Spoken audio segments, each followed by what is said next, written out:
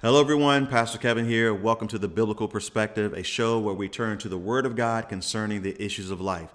Now, I just want to remind you, if you're watching this and you've been missing some of the content, remember, hit the subscribe button and the bell notification beside it below so that you'll be notified whenever we put out new content on the church's channel. Now, as promised, in this episode, we're going to talk about the biblical timeline for the end times and where we fit on that timeline. And so I hope you're excited about that. Let's go over that timeline so that you can understand it before we get into the specifics of where we might be. On your screen, you're going to see a sequence of end times events. And notice that begins with, it's framed with the current age or the church age in the last days, leading up to eternity and the New Jerusalem, which is where we're going to end. Revelation chapter 20, when all of this is over, we'll see the New Jerusalem descend down out of heaven, our eternal home, and we will go into eternity. But between the current age that we live in and eternity, there are many things that we will see happen, and the Bible outlines for us so that we can understand end times. Let me give you those really quick. The first one is that Israel is established. After 2,000 years, the nation of Israel is established. That's a very important one, of which we will cover today. Also, signs will increase. Birth pains, as Jesus said, the beginning of sorrows. We know the Bible says that the earth groans even to now, waiting for the revealing of the sons of God. That word groaning in the Greek there is birth pains as well. And so that's where we actually find ourselves on the timeline, which we'll be going over in detail. And then after that, there is a falling away that the Bible talks about, apostasia in the Greek. In other words, there's a time coming where many will fall away, be made to stumble. Paul talks about it in 2 Thessalonians chapter 2.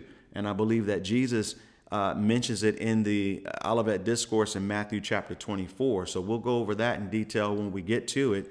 And then after the falling away, the Bible also tells us that the Holy Spirit will be removed. 2 Thessalonians chapter 2, that he who now restrains will do so until he's taken out of the way. And we believe that's the Holy Spirit in the church, obviously. So that refers to the rapture of the church being removed. And we know the Bible says in 1 Thessalonians chapter 1, verse 10, that we are to be looking to heaven for the Lord Jesus to come and deliver us. The word means to rescue us from the wrath that is to come.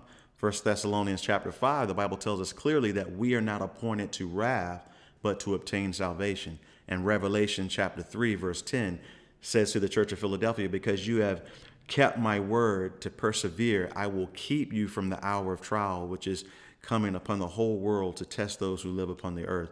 So consistently through the New Testament, the church is being instructed to look to Jesus, who's coming to get us, to rescue us, deliver us from wrath that God will be pouring out upon the Christ-rejecting world. So we're going to see a rapture happen, a removal, a catching away of the church.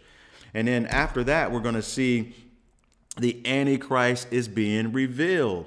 2 Thessalonians chapter 2 talks about that before he is revealed, we'll see these things happen, the apostasy and even the removal of the church, and then he will be revealed. In fact, saints, the church probably will not see who the Antichrist is, because we might get an idea as time progresses, but when he's revealed, we probably will already be in heaven with the Lord, because that is what we're looking for. We're taught to look for the Lord Jesus to come get us, not to look for the Antichrist. And then the next item on our timeline will be the day of the Lord. And the day of the Lord we see in two parts. We see the day of the Lord beginning with the tribulation period. It's when Jesus takes the scroll out of his Father's hand and begins to unleash his wrath upon the world, which has rejected him. And then we see that he returns and establishes his kingdom. So the day of the Lord speaks prophetically, Old and New Testament, of the time when the Lord himself begins to reign. He begins to take us into a new age or a new season of earth where he is ruler, and Satan is being pushed out and he's been fully defeated and cast down. So that's the outline that we're going to look at. Today, we're going to spend time in the first one, Israel, and this is going to be several weeks unfolding for us. So now let's turn to the first part of that outline, and now let's turn then to the Word of God.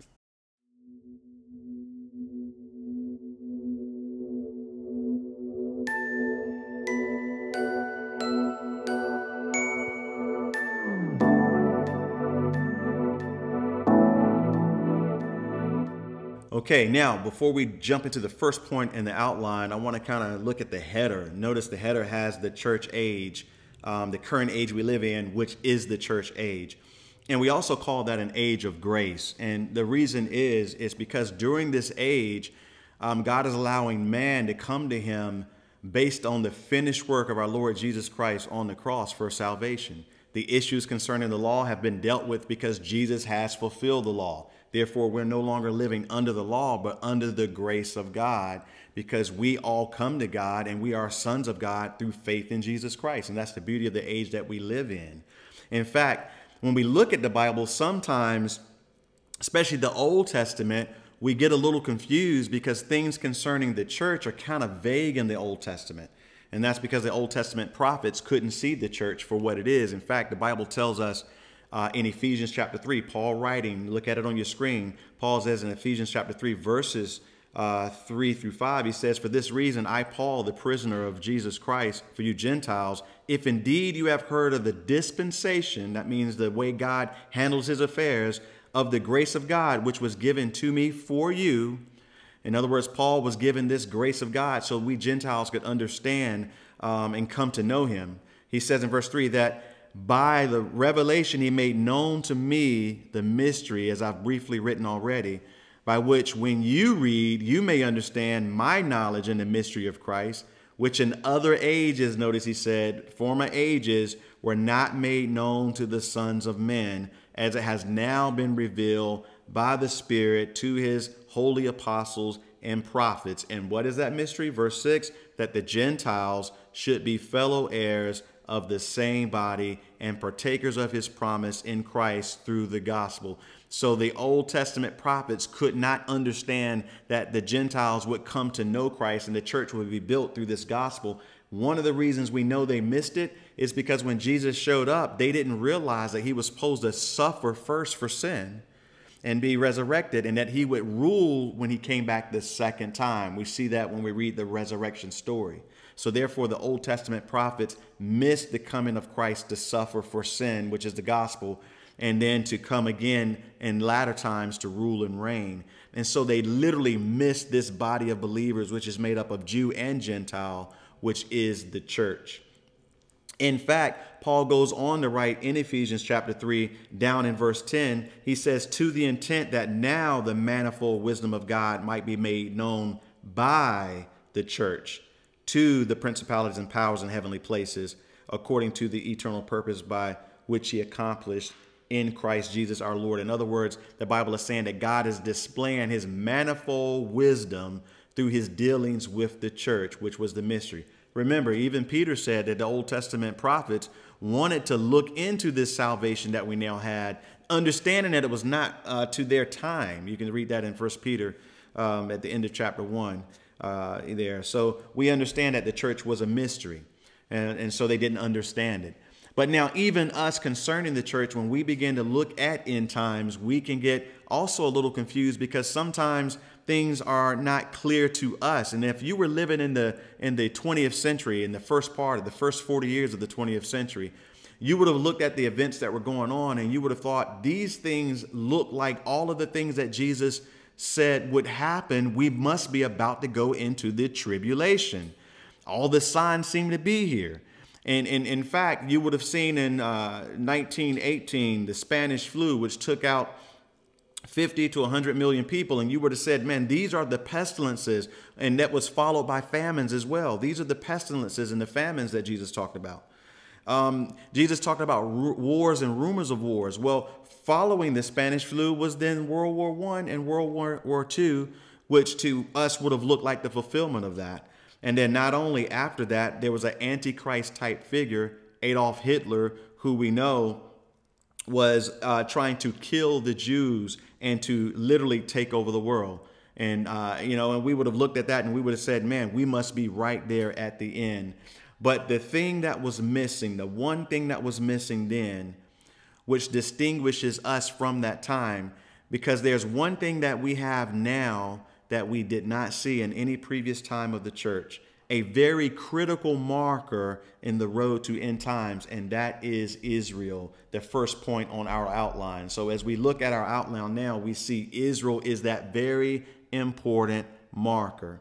In fact, I want you to take time and read Daniel chapter 9, verse 24 through 27. And what you're going to find there as you read those is you're going to find 5 things that has to happen concerning Israel, because Israel, if you will, listen, 2 things. The church's redemption is imminent. There's nothing that has to happen on the prophetic timetable now for the church to be raptured. However, the overarching end time scenario is tied to the things that will happen for Israel. In Daniel chapter 9, Daniel is told that 70 weeks are determined to finish everything. And there's several things that we see in there, of which I'm going to outline.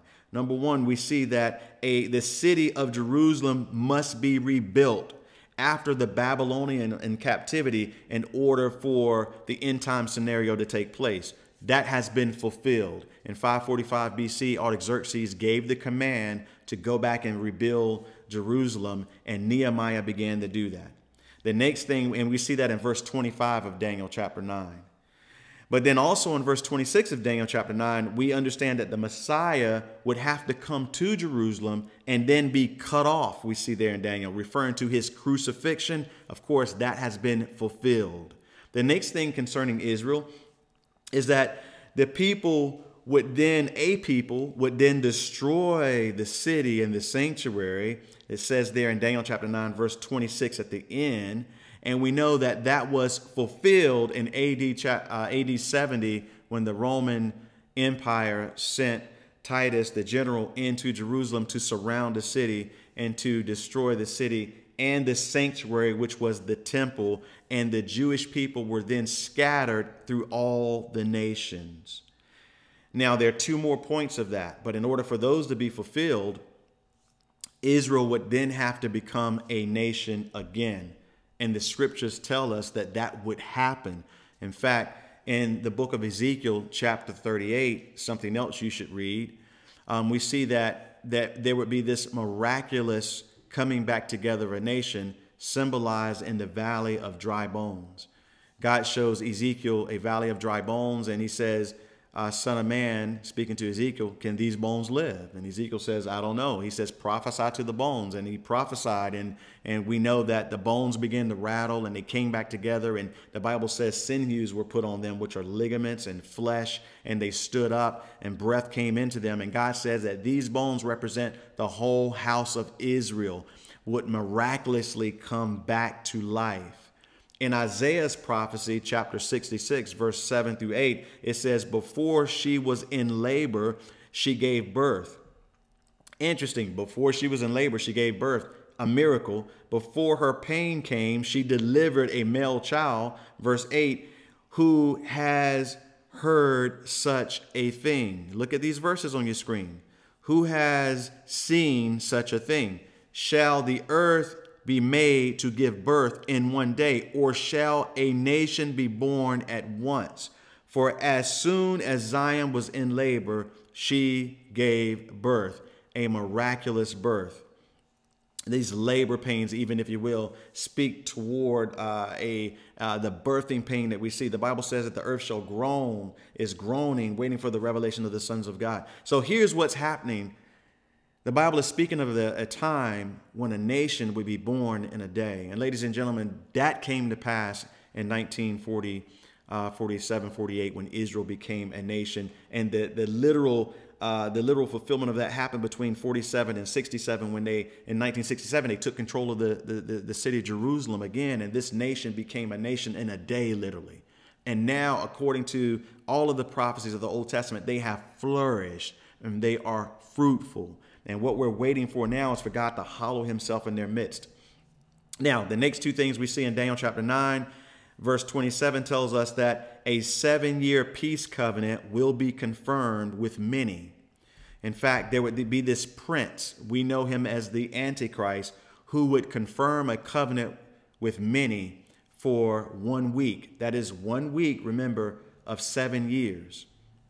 And so this Antichrist is going to be able to confirm a covenant. He doesn't write a covenant. To confirm a covenant means there's probably a covenant already on the table, but nobody will agree to it. And we can see that playing out now. Right now, the Palestinians all of the Arab states, Iran, all of them, they cannot agree on anything, and they cannot have peace. And there is no one who's been able to cause this to happen. But there's a time coming in the near future when a man, who we probably won't see the church because we'll be raptured, but that a man will come on the scene, and he will confirm a covenant with many for that final 1 week period, the final week of Daniel's 70-week prophecy, or we call it the 70th week of Daniel, a time of Jacob's trouble.